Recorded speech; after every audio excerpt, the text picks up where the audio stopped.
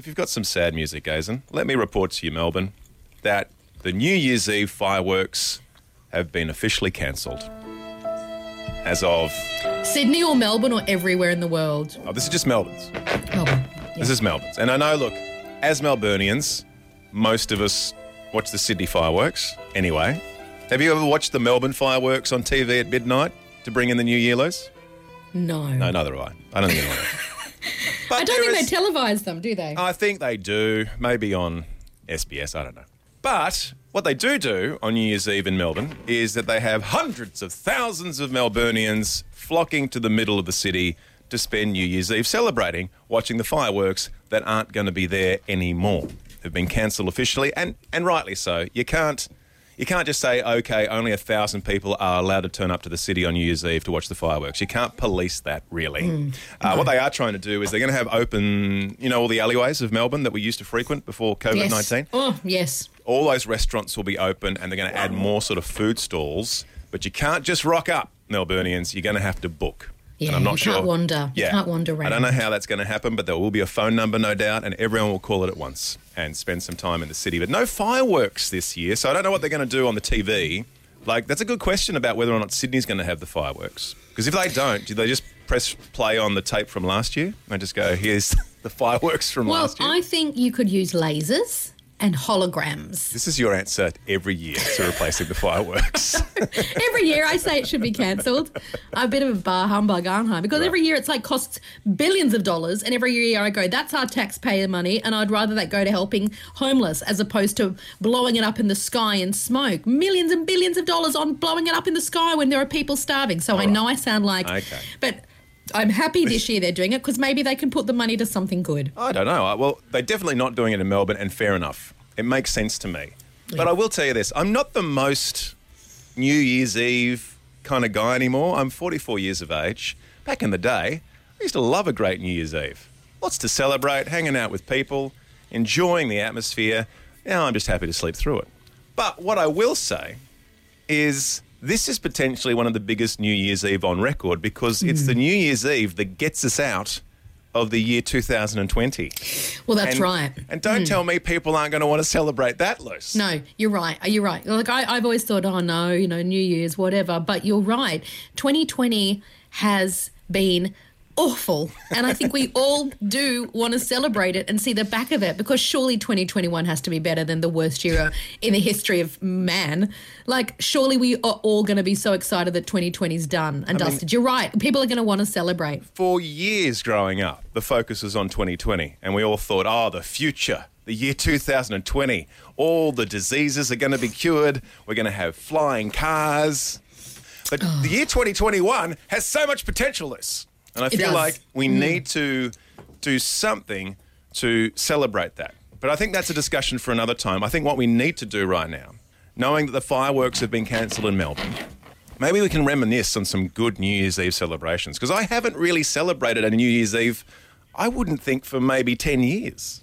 Part of my job as a Kylie impersonator is that I gigged every single New Year's for nearly 20 years. So every single New Year's I was on stage performing. And so New Year's for me is kind of weird because I was always just performing on stage, entertaining people, counting it down for them. Yes. And then that was it. So I've never really done a New Year's by myself, really. I've generally always worked. That's a pretty cool experience, being on stage with a microphone and ushering in a brand new year for the thousands of people you're performing for. The first 3 times it's lovely, and then the next 18 times you just want to sit down and have a champers. But it was special. And I've done New Year's around the world. I've done New Year's like overseas, and I've counted it down in Singapore and Hong Kong. I've been everywhere, but I've never just done a quiet one and had one that was really meaningful I could remember. There's some good memories, though. If you're doing, like, the official countdown for Singapore, that's a pretty big responsibility.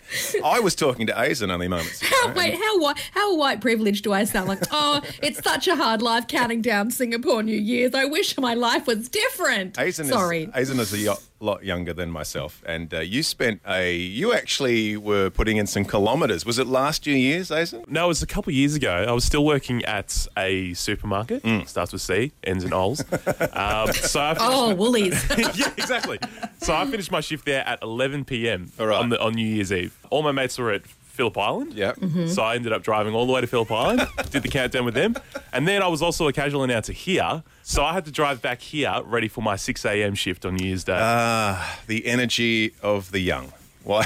We're just 11 Yes. o'clock at the end of a year, and you're like, I got an hour until midnight. I can make it to Phillip Island. Yeah. Driving down. And do you remember being that energetic when you were younger, Kel? Yeah. Oh, gosh, we sound old. But I remember doing things like that, driving through the nights and never missing a beat, where now, as a 40-year-old, I go, oh, that sounds awful. If I'm employed and I'm still working at 11 p.m. at night time, I'm just quitting. I'm not staying up to 11 p.m. to work. Linda in Epping, what's your best New Year's? Sitting on the beach watching the fireworks from New Zealand. Oh, nice. Hubby and I did that a couple of years ago, and New Zealand apparently is the first, stroke of midnight people, so yes. Yes. And then the other beautiful tradition, which isn't anymore because Mum's now with Jesus, with Nana. My mum used to ring her family. Nana was always the first call to wish her a happy new year and, the best for the year coming. Yeah. And right up until Nana was 90, she used to get that phone call. Oh, that's beautiful. And Linda, are we talking that you would call your Nana at like 5 minutes past midnight on New Year's Day? My mum would do it. She would be the very first phone call, and it just started a thing. Yeah, and that's what she would do. Nana would actually sit up and wait and watch the fireworks and wait for that very first phone call to bring in the new year. Well, it's a late night for Nana. Oh, that's lovely. And fireworks. I forgot that, yes, New Zealand get to usher in the new year before the rest of the world. That's a pretty good place to spend your New Year's Eve celebrations. Before we get to the news, Luce, one more call. Sherry and Carrum Downs. Hi, Sherry. Hi, Lucy. Hi, Cal. How about your memories of New Year's Eve, Sherry? What's your fondest memory? My fondest memory is New Year's Eve of 1996. Oh. I actually gave birth to my first child. Oh, that's amazing. Oh. Now, did I hear correctly? This is before the stroke of midnight or after the stroke of midnight? It was before the stroke of midnight. She had to be born by 9 o'clock because all the doctors had a New Year's Eve party to go to. Yes.